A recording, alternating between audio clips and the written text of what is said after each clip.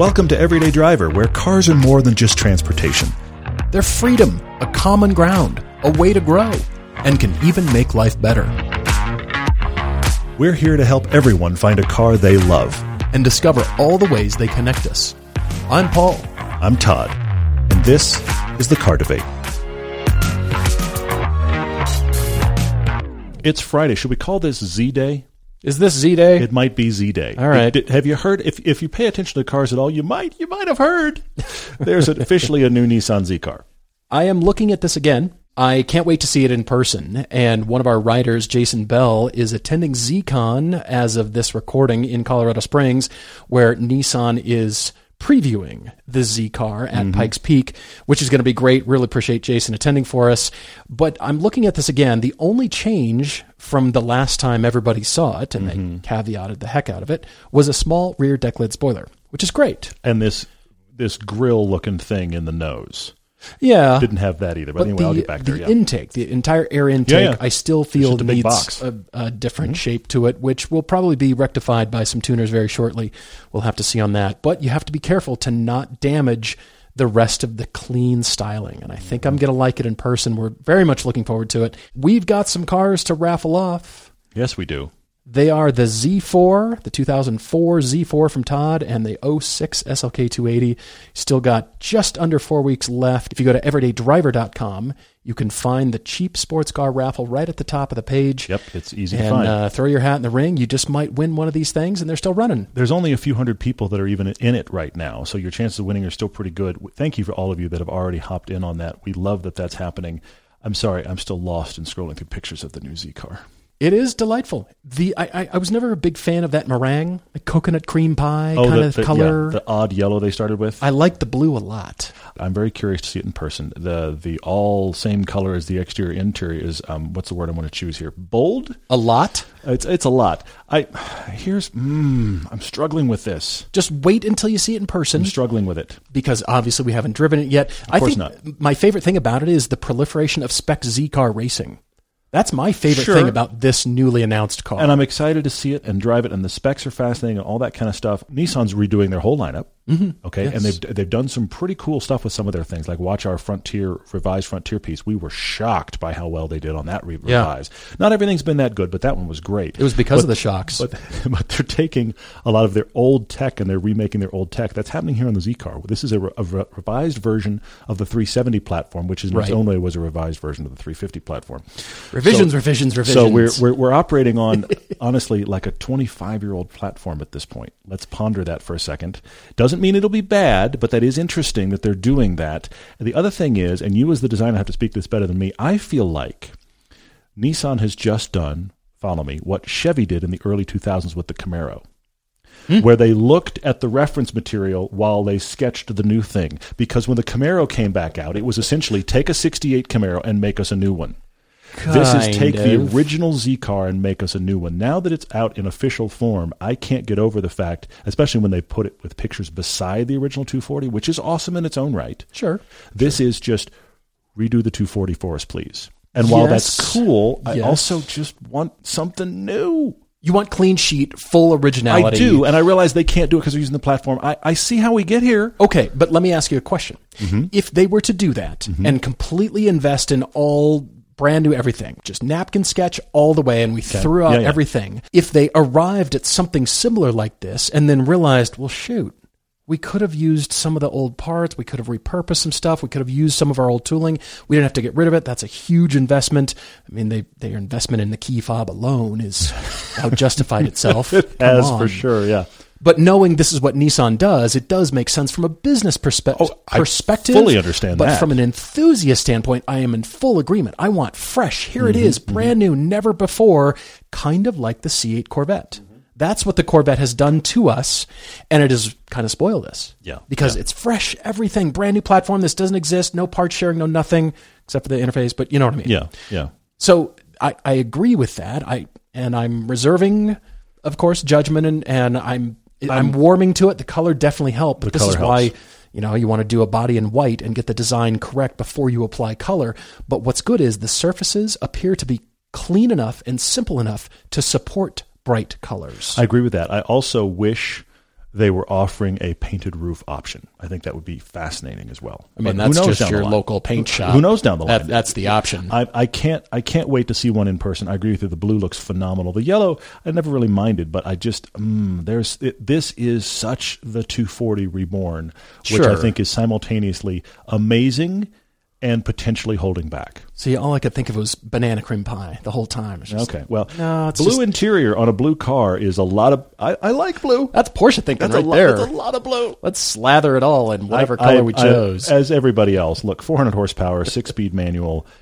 This is a twin-turbo V6. Wow. Fantastic. Nissan... Thank you. They're doing it. They're bringing it back. We definitely want to get our hands on that. But because of proportion, I have a mini rant coming on. Uh-oh.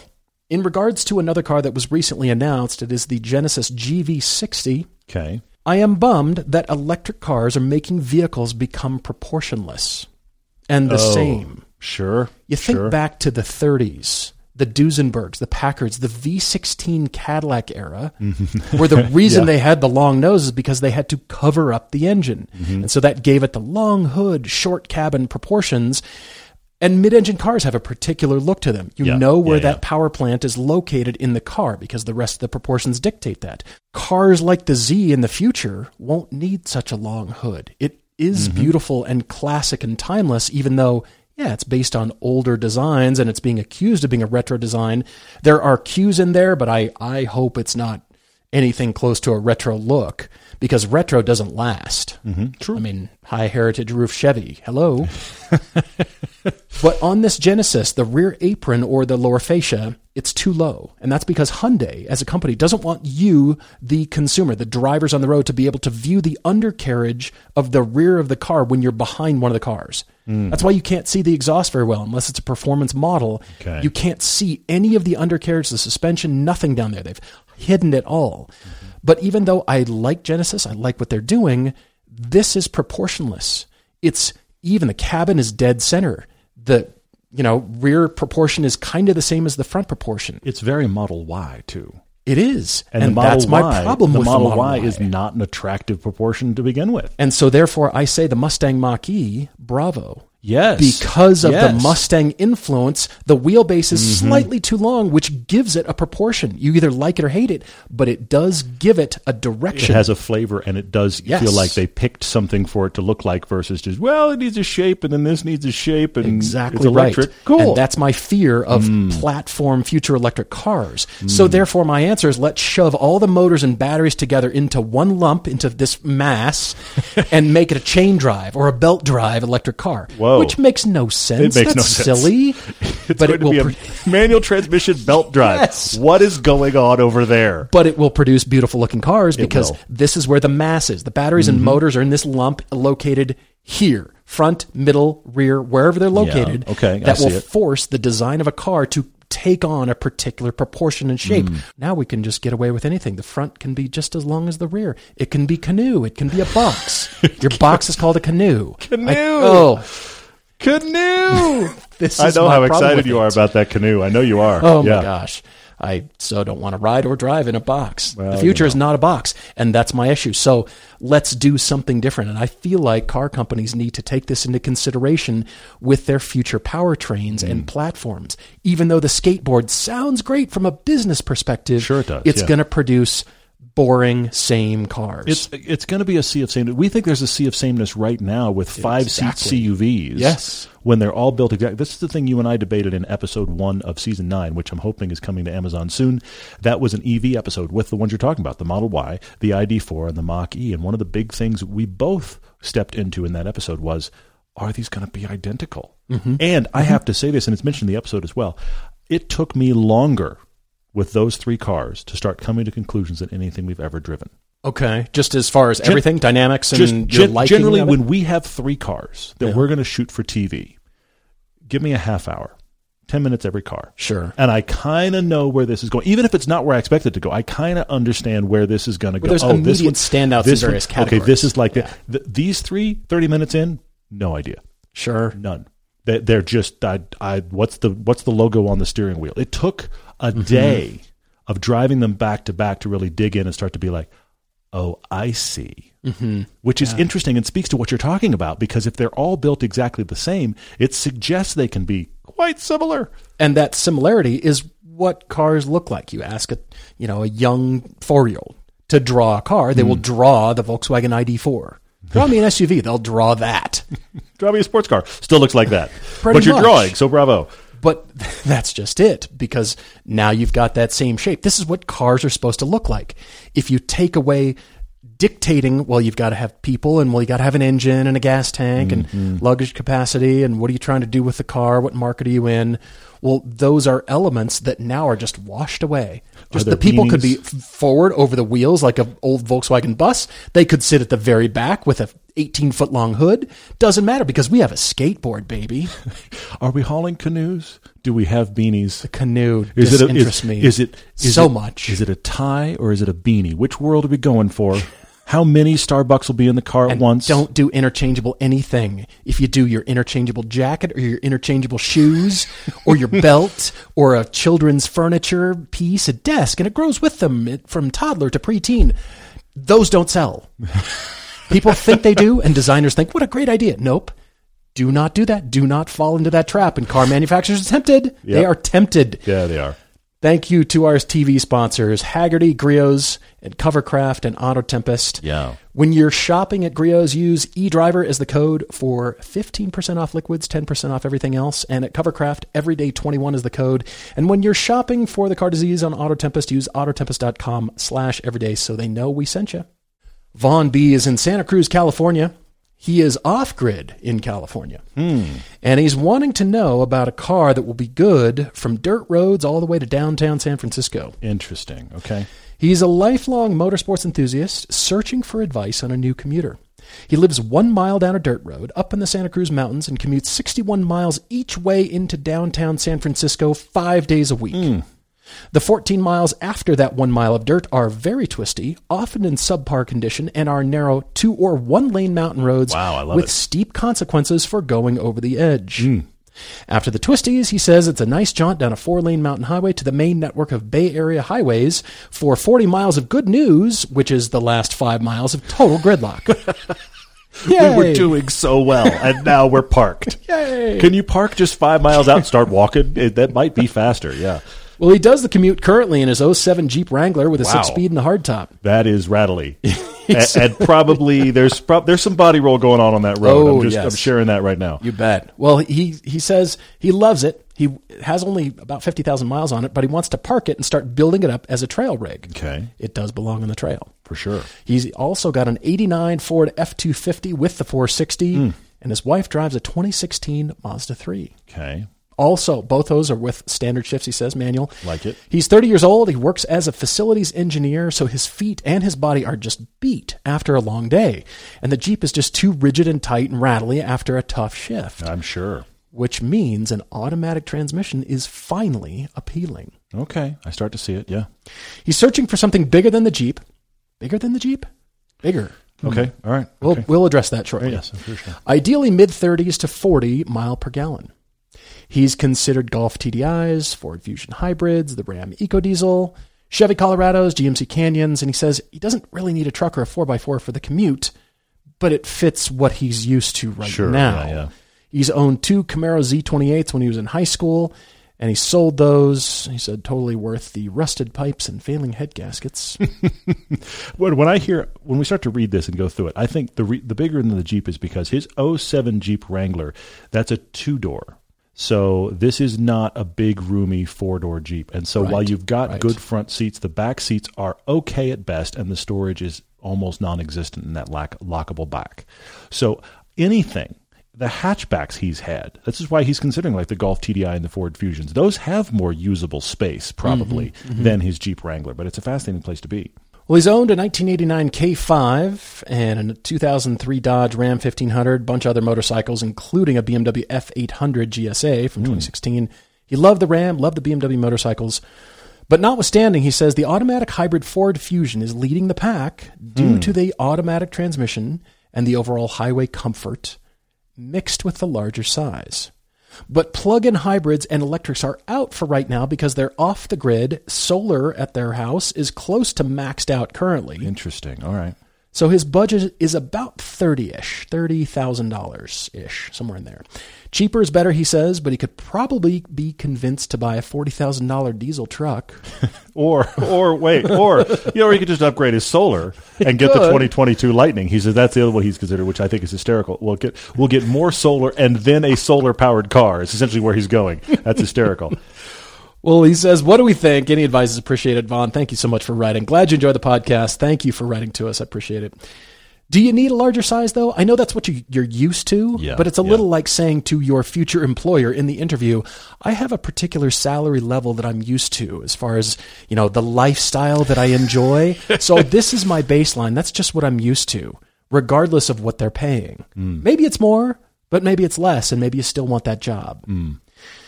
Does larger mean more comfortable? Does it? Yeah, see, this is a question. Does it? Well, but I come back to the fact that I don't think a 2007 Wrangler really just usable cabin space has got that much. I think your average hatchback has probably got more usable cabin space than an 07 Wrangler. Probably so, but it's less about cabin space and more about comfort at this point, especially after a long day at work, which we get. And I've got a bunch of choices for you here. I'm a little bit all over the map, but there is a through line here because of size. And that's why I ask you about size. You need an overlanding Mini. The Miniland? Is this not a case for building an overland? I've seen them before. There was one a while ago on Bring a Trailer. Speaking of which, how about a 2022 Mini Countryman? Okay. You can get optional all-wheel drive. It's comfortable, but still on the smaller side of things, and it's pretty much a BMW underneath. It's the same platform as the X1 and the X2, I think. And then it's the same engine as the Clubman and the Cooper, John Cooper Works Mini, and I think the M135i. So there's a lot of platform and engine sharing right there. Yeah. You could investigate those other cars, but I think it culminates for what you need in both on and off road. It's small enough, I think, to be able to navigate the city, but it's still off-roady enough to kind of get after it on the dirt road and do some twisties and small and light-ish. Yeah. That also made me think about the new plug-in hybrid version of that. Is the 2022 Mini Countryman plug-in. It starts at $41,500, but it is a plug-in. You said your solar is currently maxed out. Yes. But you could plug in it at work. That's a question. Could you charge at the office? That's a great question. So do they have the prime parking? Can you have one of the best spaces on the lot because it's plugged in? That's possible. That BMW 228i is a great automatic, and I'm talking in the two-door, in that coupe. Yeah, it's a good That is a great car, and I suggest that knowing that you're on the dirt road, but you could deal with it. Put some mud flaps, dirt flaps. Yeah, he says it's a dirt road, but he doesn't say that it's a bad road, so I think there's a difference there for sure. But the car that I do think you should really consider, at $30,000, you can find a nice one, Mercedes-Benz, Mercedes-AMG GLA 45. Interesting. On my list, actually. Is it? Yeah, on my list. Those are my choices for That's good stuff. So the GLA obviously is out there, and I think that is a worthwhile one. I've got kind of the more small hatchback choices, and then I've got a couple of actual more full-size sedans. Okay. They're not called full-size sedans, but they are in size. Let's just start there real quick, because your Ford Fusion Hybrid takes me to sedans. Sure. I don't have a problem with the Ford Fusion Hybrid. I also can't get excited about it. Right. It's fine. It's fine. But the thing that I think is interesting about your commute is we've got the beginning and end of the commute, the first and last mile, if you will, okay, which is an industry term that everybody gets freaked out about. Oh, can we walk it? The first mile is dirt, so not ideal for a fun driving car. The last few miles is the worst of traffic. But there's that whole middle section. True. Fun, twisty road where you'd like to be comfortable, but it's a fun, twisty road. With consequences. Yes. Makes it more exciting. And then you're on a 4-lane highway that sounds like it just moves. Right. So wouldn't it be cool if what you had for the majority of your commute was something you not only liked being in, but was also fun to drive? Exactly. Wouldn't that be, this little Everyday Driver podcast tries to do that kind of stuff. Novelty. So I have two for you. Two sedans that I think you're going to revel in the space, but they're still small enough and agile enough, you'll be surprised on that back road on that 4-lane highway. And that is, get yourself a used Genesis G70 or a used Alfa Romeo Giulia. Both good. You could get either one in all-wheel drive if you feel the urge, but I think based on your story, you can get away without the all-wheel drive on both of those. Get a used one and enjoy it. I think what I'm excited about is that twisty road part. Yeah, definitely. Because just about anything else we get you into is going to feel more agile than your Wrangler has. Okay? But you're going to have... Most things are more agile. You're going to have careful stepping when you come up your dirt road. I get that. Yeah. But I think the Genesis G70 and the Alpha Giulia, both of those, you're just going to be comfortable. True. Kind of really long day.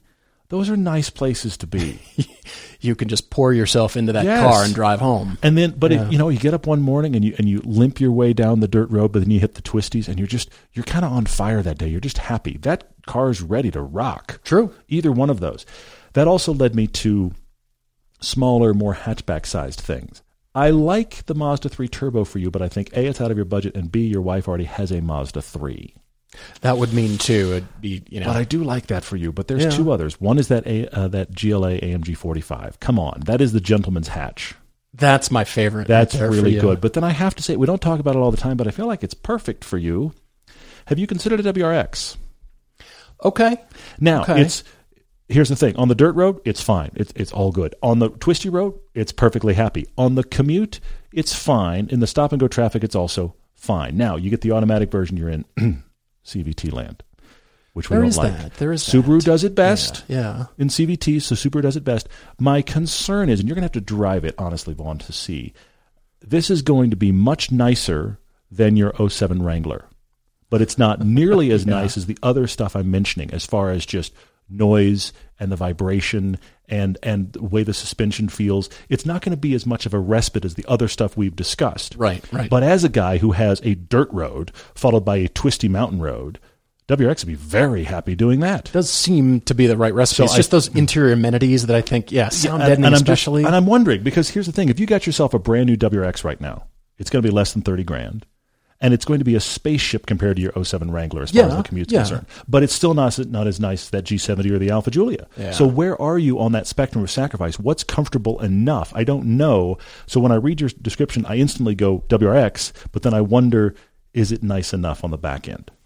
Vaughn, keep us posted with what you buy. And if you've got a story like Vaughn's, please write to us, everydaydrivertv@gmail.com, for all your car debates, your car conclusions, and Topic Tuesdays as well. We look forward to hearing from you guys. Let's talk about Haggerty My Garage. It's a virtual home for automotive enthusiasts where you can show off your cars and tell their stories. Inside the community, you can check out thousands of cool cars and like, comment, follow, and share your favorites. Plus, you can park everything you need in one place. Use My Garage to manage your important details and photos and records and more. There's never been a better way to virtually enjoy your ride. So customize your own garage, explore others' garages. You can even see our garage and join in on the conversation at haggerty.com/mygarage. Jared writes to us from Seattle, and I'm confused. Okay. I'm confused because his title is "Help Me Stop Dailying My Mustang GT500," which he describes as a guy that lives in Seattle. And I knew it before I read it, but he describes as a guy that lives in Seattle. It pretty much just means he's killing this car. He's just stop and go, Priuses, people not paying attention, potholes, construction. He's in a GT500, and he's quickly come to the conclusion, what am I doing here? Well, Jared is a pilot in the Air Force. His daily is that 2010 GT500, bought a year ago, expecting it to be an awesome weekend car, he says, while he planned to use his 2014 Focus ST as the fun daily. Well, guess what, he says, the Focus just doesn't seem as fun anymore. And the compromises he was willing to put up with while it was his only car are starting to wear on him. Mm-hmm. He was fresh out of college when he got the Focus and bought the cheapest base spec model he could find just to get his foot in the door. The plastic fantastic interior, he says, middling fuel economy, and complete lack of amenities were fine for a while, but now that he's making more money and he'd like to have a better experience during that commute. He's on Interstate 5, 6 lanes of Priuses, semi-trucks, and texting teens, going at most 62 miles an hour with zero passing etiquette. Yeah. Throw in some construction and you're living his daily nightmare. But through all of this, he still opts to grab the keys to the GT500 and take it. 540 horsepower of Prius passing power. Is that a badge we can put on the side? At the low price of 18 miles per gallon, he says. How could he not? But there's no free lunches, he writes, and over the last year and 10,000 miles, something has fundamentally changed in his relationship with the Mustang. This incredible machine, which he has wanted for over a decade, is slowly becoming just a car. Yeah. An appliance to take him from home to work and back. And the weaknesses are starting to show through. The compromises inherent in driving a Shelby Mustang are beginning to look less like features and more like flaws. I see it for sure. So after listening to the podcast for a few years, thank you, he's come around to the idea of different cars for different uses. He thinks the issue that he's having with the Mustang is that using it every day, it's not a special treat. It's not that experience anymore. So now he's looking particularly for a car that excels at commuting, something quiet, efficient, keeps its composure over potholes and expansion joints, and allows him to relax and go with the flow. Something that you can just enjoy driving again, and then he'll take some time to find the back roads with the Mustang and then prep it for a track day, that kind of thing, to keep that separated, to keep the specialness. But here's the catch. He wants the payment and running costs, whether gas or electric charging, to be around his average cost of gas in the GT500, currently about $300 per month. Combined with the trade-in value of the Focus, he says that's a reasonable budget of about $25,000. So he's considering the BMW i3 with a range extender. He says carbon fiber monocoque, rear-wheel drive, double wishbone suspension. What's not to like? Oh, yes, the exterior. Yes, but it's your commuter. It's your commuter, so who cares? And bamboo. And then somebody dings the door and you go, oh, it's almost an improvement. I mean, that's the thing. It frees you up. Anyway, go on. He's also considering the Ford Maverick. He's a Ford guy. He didn't mean to be, but he says, here we are. He respects what Ford has been doing. And a cheap truck with 40 miles per gallon would add some versatility to his garage. Okay. Cheap truck, cheap trick. Well, we'll see. Yeah. Then he has his own wild card. The wild card is my favorite. He said, well, while I'm here, what about a Chevy Corvette C8? He says, look, honey, it's got cylinder deactivation. It gets 27 miles to the highway. Yes, so do other Corvettes, by the way. But he's just saying, I'm trying to justify this. I'm trying to look at how good the gas mileage is. He is in love with the new C8 Corvette, but he's worried that there may be too many in a few years, and it'll be like, oh, another one of those. Possibly. It happened to Mustangs. It's happened to Tesla Model 3s, and it will happen to Corvettes, but who cares? And by the way, what are you doing looking at Corvettes? You're a Ford guy. Yeah, he says... You're not allowed? He said, I wouldn't think of myself as a Corvette, but he said, I've spent enough time with the configurator to know that apparently I am also this guy. It's the C word, Chevy. You can't look over there. But I do like that you are. Jared, I want you to have something that will help you avoid all the crazy drivers you've described and still be nimble enough to slash through them and get around them, because I firmly believe that having the car to be able to do that will be more satisfying than not. A 500 Abarth is your nimblest, cheapest option. That's a good one, actually. I like that. But you already have this Focus ST. Yes. Which you don't like anymore because of plasticiness and just upright driving, which is just the 500 Abarth with more snort. To some degree. Right? To some degree, yeah. But my next car for you could be an option. That is a slightly used Chevy Bolt. We like that car. We like chucking it around. We like commuting in it. We like city driving in it. And it is a respite. It's, I think, because of being an electric car, you will like the quiet, clean, just... less distractions, that kind of thing. So it's not just crazy V8 at all times, even though that's very special.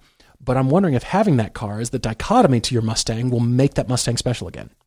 That's a great one. I love that. Slightly used, we're definitely within your budget. Without question. Possibly new, including the federal tax credit. Totally. We were dealing the other day with a podcast where a guy got one for unbelievably cheap. He got it for less than half after everything came in rebates-wise. So I think new is an option and used is a definite. It's on my list for sure. I've got a super-duper wild card for you. Just hear me out. But then I'm going to tell you the car that I think you should buy, and I've blown your budget to bits. Oh, but you said you're making more money, so who cares? It's another good day at the office at the Everyday Driver. I like it. Describing your commute, my inspiration came from furniture. Okay. Specifically, a chair called the Do Hit chair, designed by Dutch designer Marian van der Poel. He's from the Netherlands. Okay. On Droog.com, it's called the Do Hit chair, Droog design. It is a polished aluminum box sold with a sledgehammer. I'm looking at it now, and I cannot believe what I'm seeing. What do you think? You become the co-designer because it's just a box. You have to take the sledgehammer and smash it into the shape of the chair that you want. What I find amazing about this is a furniture design racket. I didn't actually have to design anything. I just put the idea in your head. Isn't it and brilliant? You paid me money. Isn't it to good? send you a box and a sledgehammer and to call it, I'm a designer. No, Yep. you are a master marketer is what you are. I agree. Oh my gosh, I cannot believe this exists. There's a company here in Utah called Arrested Development. Little play on words there. The team builds 80s Land Cruisers with 90s chassis and stuffs a Chevy V8 in them. So it's like a cheap derelict, like what Jonathan Ward does, only far less expensive. You know, Icon 4x4 derelict. Congratulations. You paid for and made your own uncomfortable chair. I'm sorry, that I'm completely lost on this. This is my inspiration. Okay, go on. If somebody dents or sideswipes your derelict, they are worse off for it, and it only adds to the character of your car. You're only better off. I do see that. Yes. You're crowdsourcing the shape of your car as you pinball your way down Interstate 5, careening off inattentive drivers and giant trucks. Don't care. Thanks. I say that as just inspiration. I will leave that there and come back to the car that I do think, because you are a Ford guy, because you're a Mustang guy, I'm going to thoroughly trash your budget and tell you to get a Mustang Mach-E. I wondered if you'd go there. That is the car. Mm-hmm. It'll more than double your budget on a monthly basis, but you won't be buying gas, and it's still called a Mustang, and you might qualify for that $7,500 federal tax credit. It's a lot of money, I agree. But I think you'd actually really love it. You know, when I read the Ford Maverick, I thought, maybe much, on the Maverick.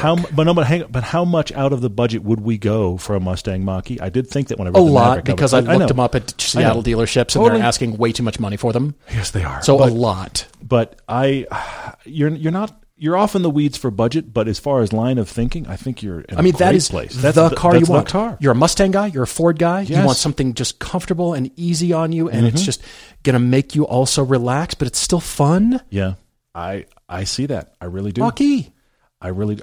That's hard to. It's hard to justify. You're still looking at that chair, aren't you? I'm horrified by the chair. I'm really the distracted by the chair. That is a racket. Designer. It's not a design. It's a racket. Anyway, sorry, Jared. I got to try to bring myself back here. First off, I love that you have interest in the C8. Okay. I applaud you for your interest in the C8. I think let's just say that one of those is in your future, but I don't think it's now. I think what you need to do right now is stop driving. You're going to have that Ford tattoo changed into like an eagle or something. I'm still in the chair, honey. It says food. Can I get It's going to be awesome. I've got food and an oval on my bicep. The blue oval of food. Okay, moving on. The chair. Okay. Today is one of those days. It is one of those days. The thing about the C8 is, I think that's interesting that you're intrigued and get your food tattoo solved. Your GT500, I think you need to park it for a bit and let it rest. Okay. I don't think you get rid of it now, but here's my thinking on that GT500. Put it to the side. Let's get you a commuter. See how much you use that GT500 going forward. Are you wanting to go on fun drives on the weekend? Or you mean as a fun car only? Yes. Not as a commuter anymore? No. Okay. Put it to the side. Make it that fun car. But do you use it that way now? Do you find, let's take 6 months and just do a wide swath comparison. Do you actually find time to drive it for fun? Or does it just sit now? And here's the other thing to ponder for yourself. When you go drive it for fun, is it still fun? Or have your interest in that car? Because, it's not the brand new GT500. It's the older one, all right? It's the 2010. That car is more than 10 years old. Have you, by using it as a daily, discovered the things about it that you're never going to get over, but you're thrilled you've had it in your life? Mm-hmm. I think the GT500 is a step from going, but I don't think it goes yet. Okay. So put it to the side. Let's find you a commuter. When you get rid of that GT500, it's probably at the bottom of its depreciation curve. So I think down the line, you could get yourself a used C8. Not for the same money. It's not going to be even swap, but I think you're intrigued by that car. That car's under your skin, the C8 is. GT500 you want to make special again. I think that's possible. Keep it for a little bit. See if there's a C8 used in your future. So there's the GT500's path going forward. The food Mustang is going away. The food Mustang. Okay. The i3 BMW was my first thought for you when I was reading this. I love that you're already thinking about it with the range extender. Yes, it has a questionable styling. I really like it, for example. My son thinks it's kind of cool. My wife thinks it's the ugliest thing she's ever seen. And anytime I brought up, I could get a used i3, she's like, not in our garage, because she hates it. I mean, I may spring one on her anyway, but she hates it. Every time I point it out, she's like, you're kidding me. You like that? But let's give some credit to Kate. She hated the Fiesta ST every single time she saw one. She was like, why do you like did? that car? She hated it. She's like, what is up with that? So, sometimes... She really hates the Flex. Yeah, that's a whole separate... The fridge like tipped on its side. Thing. That don't even bring up the Ford Flex. Yeah, the rant is coming. Duck. If you say Ford Flex around her, she will throw things. Terrifying. So, but that's the thing. So she hates the i3, and I know that other people don't like it, but it is actually pretty cool, and it does work here. You already mentioned the Chevy Bolt. The Chevy Bolt is awesome. The Chevy Bolt would be great for this, and I actually wonder if the Chevy Bolt would, or the i3, either one of those create a situation like Paul's saying, where you have the do-it chair. You have a car where, when life of commuting beats on it, you're fine with it. Yeah. It's just, you're fine with it. The automotive equivalent of the do-hit chair. Doesn't come with a sledgehammer, unfortunately. I have a wild card in a minute, but first I want to go here. This seems like a duplicate, but I wonder about this as well. Keeping you in something fun on the commute, but you can free yourself from what happens with it, and that is get yourself a Veloster N, maybe like a 1-year-old one. This is the car your Focus wishes it was. Your Focus is 10 years old. I agree to that. Your Focus is 10 years old, first off, and it's a base Focus. Get yourself a Veloster, and get you one with the DCT for traffic. Ooh. This is what your Focus ST wants to be. This is the updated version of the best the Focus ST could be. You've got adaptable suspension. If you have a moment in your commute when you can actually fly, that car will fly and give you fun. But if you're just going to drive along, it'll do that too. The Veloster N, I think, is a possible here. It's almost wild card territory. The other one I thought of, because you mentioned the Maverick, I really like your Mach-E, Paul. But because you mentioned the Maverick, I have to go here. Don't spend your whole budget. Get yourself a used Honda Ridgeline. Just get a used one. Oh. Because they ride really great. Because they ride great. Yeah. And it can be your commute device. You got that. Maybe I can use a pickup that you're wondering about in the Maverick, but you got it for cheap. That's good. Their I gas really like mileage that. is decent. It's not great. It's not 40 miles per gallon, but it's decent. It rides like a car. You have the truck usability that, frankly, most people need. Yeah. And because of what it is, if something happens on your commute tomorrow, you're going to be like, bummer, but okay. Yeah. It's a Honda Ridgeline. That's my wild card, but I think it could work as well. Wow, I really like that. Jared, please let us know. Write to us with your car conclusion, and hopefully that goes well. I almost didn't recover in the middle of the discussion. It was too good. Your tattoo says food. Food oval. I said it and it was like, I don't know that I'm getting that back. I don't know that I'm coming back. Oh, God. A food Mustang. That's going to come up again now. Nobody else is going to get it unless they've been following along. Food Mustang. All right. Yeah. All right.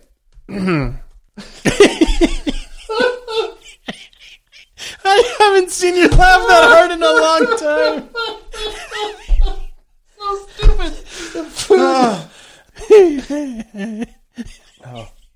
We have many questions, but I'm still recovering from the do-it, bang-it chair that you designed yourself with a sledgehammer and the food Mustang. I don't know how to feel other than I'm crying with laughter over here. This chair is simultaneously funny and annoying. I think it's like $5,000 too. You know, I think it it's is super duper expensive. You know, somebody has built they're sending kids to the most expensive college on the planet by doing this. Yeah, I think it's brilliant personally. All right, let's see here. Bradley J, 1983, asked why Honda is going all in on CVTs with the new Civic. Seems the Civic Type R and SI will have manuals. Yeah, that's what they're known for. But what's up with the Civic Sport only having a CVT? Cost. Todd's still wiping tears from his eyes. The food Mustang. Come I have on. not seen you laugh that hard in It's absurd. years. Hyundai is going dual clutch on many models, and that seems to highlight their dedication to sportiness without the third pedal. You're absolutely right, and I don't think Honda has gotten it. I'm seeing a resurgence in Nissan right now. Yes. I think it's Nissan's time to shine. If they keep this up, they'll be back. They finally realized that, you know what, CVTs aren't good for everything in the lineup. Yep. And here's Honda. Nobody's told them yet. Hello.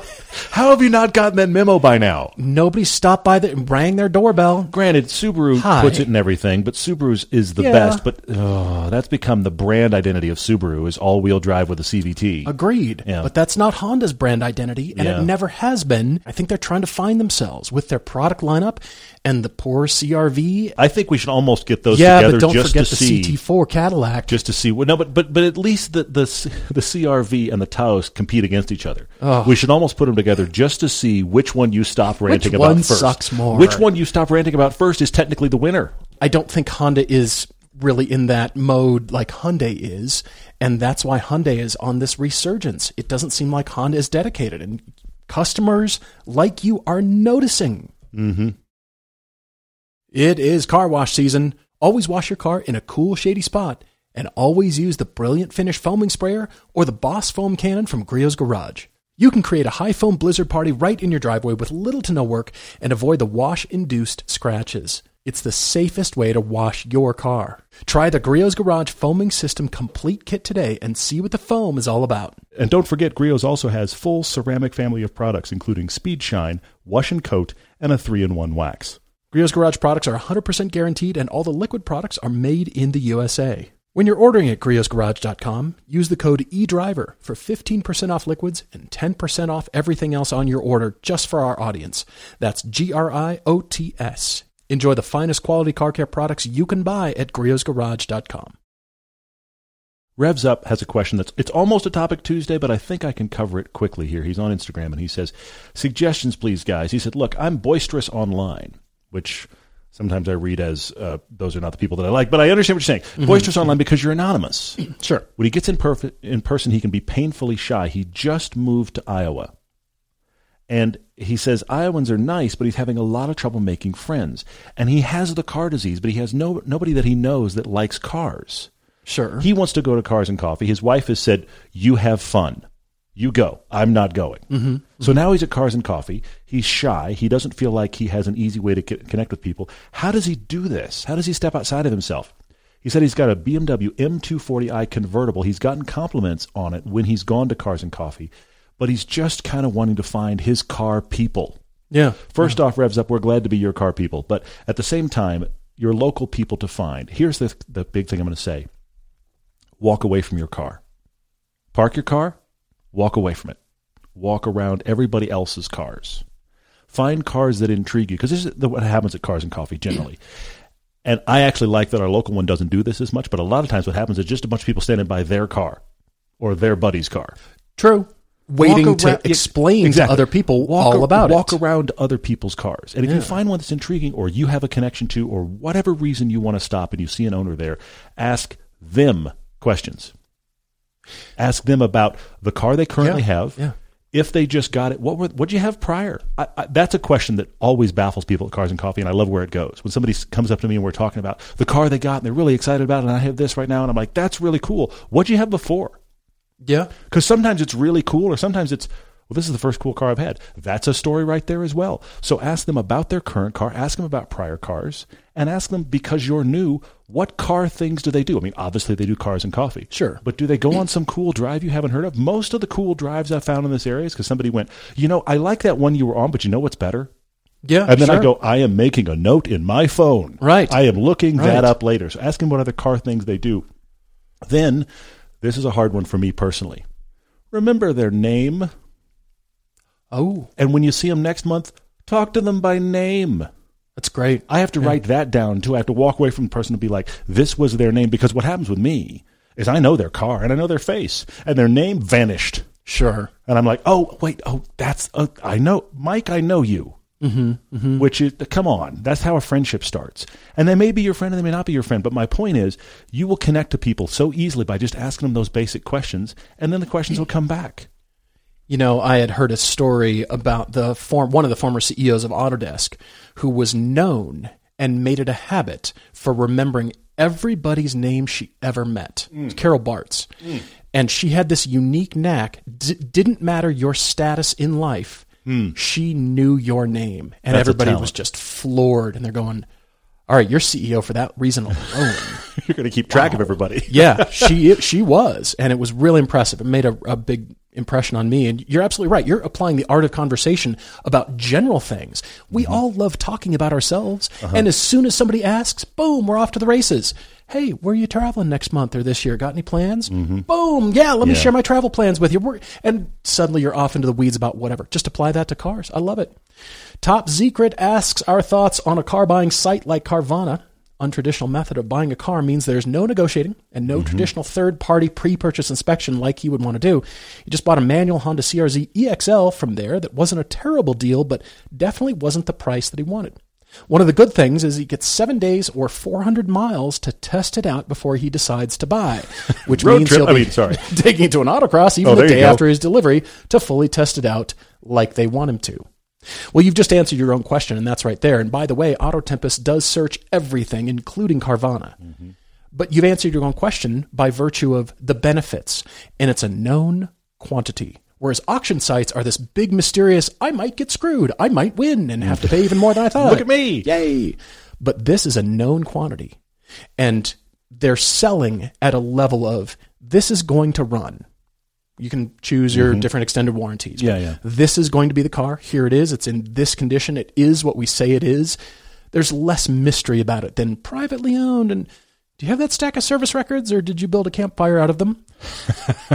What is it about this car? And so you're coming in. You're getting something that is known. So it's an ability to buy a used car with the new car feeling. That's what it's doing for you. Yeah. And you get 7 days or 400 miles. Used car owners ain't going to do that for you. Well, and your pre-purchase inspection won't show you that. Right. I mean, here's the thing you could do. I'll give you this as well. If you're very concerned about it, when you get it in those first 7 days, get a post-purchase inspection. Sure. If there's something terrible, you're still within the window of sending it back. That's very true. The send it back element here is so key. That defends you so much. I can't believe that they give that long, but it's very cool. That's what you're buying. That's the benefit right there. Rusty Buckskin says, how does the new GR86 compare to the car I had, my FRS, with a header and exhaust and a tune? And he said, would either of us buy them, or are we considering bolt-ons, blah, blah, blah. Obviously, I had not driven my car right before we got in the new one.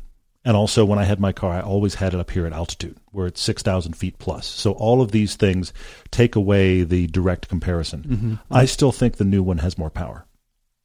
Okay. I think the power delivery is better because the peak of the torque is down at 3,700 RPM, and it's higher. Yep. So I think it is a more usable powertrain than what I did after the fact. And then, of course, there's going to be stuff to bump this one up even further. Indeed. Don Miley 13 asks if we see Mitsubishi remaking a sports car like the Eclipse or the 3000 GT with the announcement of the new Nissan Z and the newer Toyota and BMW Supra. Well, it entirely depends on management. It's less about making a sports car than management deciding what they want the Mitsubishi brand to be. Yeah, what do they want that brand to be for the future? And they are still part of that triumvirate, the Renault, Nissan, Mitsubishi thing. And so that sort of band Renault shape with Mitsubishi red colors, that is part of it. And they could, but I don't see Mitsubishi leadership wanting to do that because Nissan has the Z. That's going to be the flagship thing. And if anybody gets that car, it's going to be Renault or Infiniti before Mitsubishi. Oh, that's interesting. Right? Platform sharing off the new Z. I hadn't thought about that. I mean, maybe, but I don't see. And can you imagine Mitsubishi coming out with a new sports car and everybody goes, it's the cheaper Z. Why would you guys? Well, but once they walked away from the Evo, they have nothing in their lineup that even suggests they're sporty. But on the flip side, this is as different as Toyota suddenly deciding we like sports cars again, as they did 4 or 5, 10 years ago. And the FRS comes out and then they work. True. We welcome it. It would be cool. Yes. But Toyota is a much bigger animal than little Mitsubishi, who's hanging on to the crumbs of the people that it's partnered with, which is tough. Yeah, true. There's a very, very hard question for me from Matt Garrett 82. It's a track daily crush, but it's now watches, whiskey, and Porsches. That sucks. Can't live without Porsches. So I'm going to daily the Porsche. Nope, I'm going to daily the watch. I'm going to race the Porsche. And whiskey, as much as I love it, I'll take watches and Porsches before that. Yikes, did I just do that? Sean asked on Facebook, he said his wife is interested in convertibles. How should we be thinking about safety when comparing soft top to hard top convertibles? I'm not sure how you're breaking this down. When you safety say is always third. Safety's always third. That's key. Do a lemons race. Safety third. Right. I really want that bumper sticker, but I don't put bumper stickers on cars. Anyway, are you talking about safety in the safety of your belongings and the stuff in the car? Because if so, then it's always the hard tops. If you're talking about safety for what if we roll over, first off, not that likely. Secondly, you got to be moving. Yeah, you got to hit a curb sideways. Wheels have left the ground. Yes, absolutely. On purpose. So I don't think that's happening. So I don't think that either one of them is safer, quote unquote, in normal driving. Right. Now, your hardtop convertible theoretically is safer if you were to have a rollover weird crash, but keep in mind that all convertibles require some level of rollover protection. If you get into tracking, then you have to do stuff. Sometimes people can get away with, let's go to tracking for a second. A hardtop convertible on track with the top up sometimes gets away with, okay, we don't have to worry about it, versus you brought a soft top convertible, we got to do some stuff. How are you using this, which is how I'm not sure about your question. If you're just, we want the most versatility as possible, hardtop convertible. Open Mike Knight asks if we think the V6 300 horsepower Camry would be faster on a track than the new 86 with the same racing driver. Camry has the horsepower bump, however, clearly not a sports car chassis. I do. And that just has power alone, because down a straightaway, sure, you can have that exit speed and down a straightaway. It might be close, but what's less important here is what we're talking about. And that is all the trucks and SUVs with monster horsepower. Let's let the sports cars be less. Just because they're sports cars doesn't mean they have to be the most. I agree with that. That's great. Let's let the Raptors and the Bronco Sports, and by the way, can somebody please design that logo for the Raptor Bronco, like a California condor with its talons embedded in the back of a stallion, like rearing back, like bird riding horse. Come on, somebody's got to design that. Maybe I will. But nevertheless, all these huge, overpowered SUVs, fine. Mm-hmm. We're talking about this constantly. That was actually one of our episodes. Yeah, episode 2, yeah. When we compared the Hellcat Durango to the GLS 63. Yep. We found interesting things, but nevertheless, we're just astounded by that kind of power. Mm-hmm. But over here in sports car land, we're cackling at 86 kind of levels of horsepower. Totally. And that V6 Camry, keep in mind also, it's the better part. It's not 1,000 pounds heavier, but it's got to be 500 or 600 pounds heavier. I mean, I suppose it might be, but it might be close. But here's the other part of the equation. What track? You have a super twisty track, the Camry's going to struggle. You have a track with a long straight where it can stretch its legs as much as possible. It may walk away from the 86. There's a lot of unknown variables here. I love where you landed, and that is, let's let sports cars be sports cars. And if you get beat at the light, okay. Yeah. I mean, I like the more power. I want the 340 horsepower Cayman. I want more power in the Cayman. I do like that. You're paying for it, but I'm glad the 86 has that power bump because it did need it. It did. But here, it's less relevant, I feel like. Okay, yeah, you're on a track and that Camry leaves you. Okay, is somebody having more fun in that Camry? No. Well, but it's the Miata Corvette reality at every single track day on the planet. Yeah. The Miata guy is probably the better driver having more fun because he's chewing on the Corvettes anytime they leave the straight, and every time they enter the straight, the Corvette goes bye-bye. Yeah, right. Right. Peter, are you there? Asks, what are some fun hybrids to drive, not including supercars? Well, most of Toyota's hybrid cars are fun, and we've admitted before, we look forward to Toyota's hybrids. Mm-hmm. They're just generally better. But the most fun hybrid is that Volvo S60 T8 Inscription. Yes. Brilliant. I'll say all of Volvo's hybrids. Fun to drive. When they have the full upper level T8 Inscription in any of their chassis, that's a surprisingly good one. That's really excellent. Those are the ones. Jack Bauer, LOL, on Twitter says he knows that and then he says, Todd, loves color on exterior of cars. What about the interior? What are our thoughts on having a color on trim pieces? Then he says, what about standard piano black? What about terrible plastics? Or what about the full-on color interior like we just saw in the new Z car? Jack, lots of sub-questions here, but let me break this down real quick. Bright colors are for the exterior of cars. Okay? Now, I've said before, Lexus is a really nice red seat, and you can do that with some of their more bland colors, and that does kind of work. But in general, you know what? There's black, and there's variation of tan. We should all be okay. Okay, one of those two will work for you. Exposed metal is nice. Aston Martin Vantage does that well. Lotus Elise does that well. Exposed metal can be very nice. Let's get rid of piano black. I don't mind an accent inside the color of a car if it's the same color accent as the exterior of the car. How do you feel about painted vents?